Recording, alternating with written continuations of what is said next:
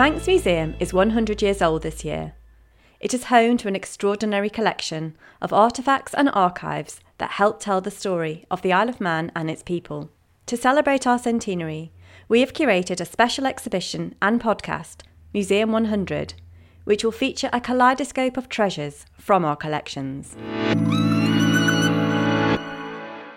Hello, I'm Alison Fox and I'm Curator of Archaeology for Manx National Heritage.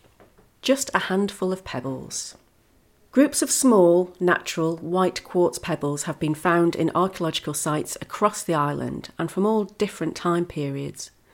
The pebbles are just like any you might find on a beach, but they were deliberately placed.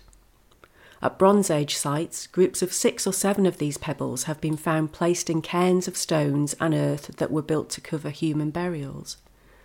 At some early Christian chapel or keel sites, they seem to have been placed around the altar, perhaps marking it out as a special area.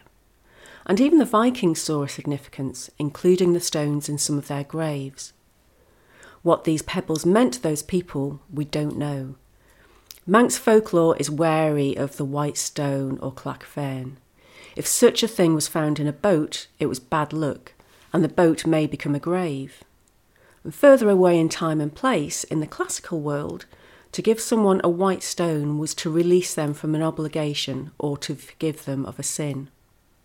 Of course, there is another interpretation that sits alongside such symbolism.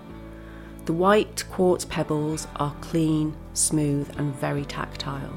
They are just lovely things, and maybe that was significance enough.